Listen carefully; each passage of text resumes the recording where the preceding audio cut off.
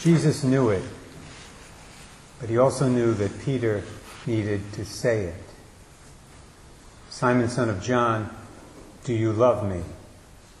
You heard in today's gospel, Jesus said that to Peter 3 times at the Sea of Galilee after his resurrection.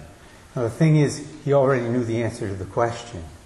As Peter says here, Jesus is God, and God knows everything. But the Lord also knew that Peter needed to say it. He needed to say, yes, I love you, Lord.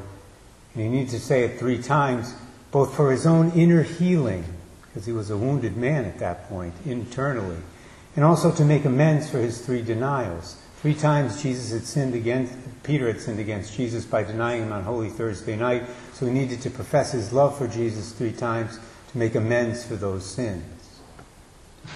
The need to make amends for our sins is something that a lot of Christians never think of. But they should, we all should, every Christian should, because if we don't address that need in this life, we'll have to address it after death in purgatory. It's part of what purgatory is for. Here I think we can all take a lesson from people in Alcoholics Anonymous. And we have some here today who are members of AA. Folks in AA understand very well that as human beings, we need to make amends to the men and women we sin against. Most of us are familiar with the 12 steps. Step number 5 of the 12 steps reads as follows. We admitted to God, to ourselves, and to another human being the exact nature of our wrongs.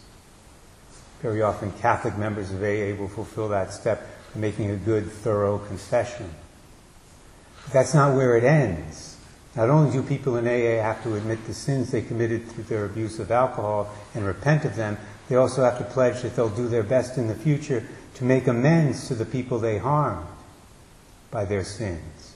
So step 9 of the 12 steps reads, made direct amends to the persons we had harmed whenever possible, except when to do so would injure them or others.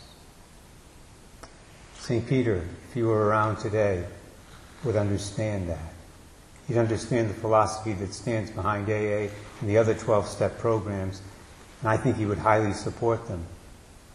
It's because he learned by his own experience the importance and the value and the necessity of making amends. May we all learn that same lesson in our own lives and act on it like Peter did. Amen.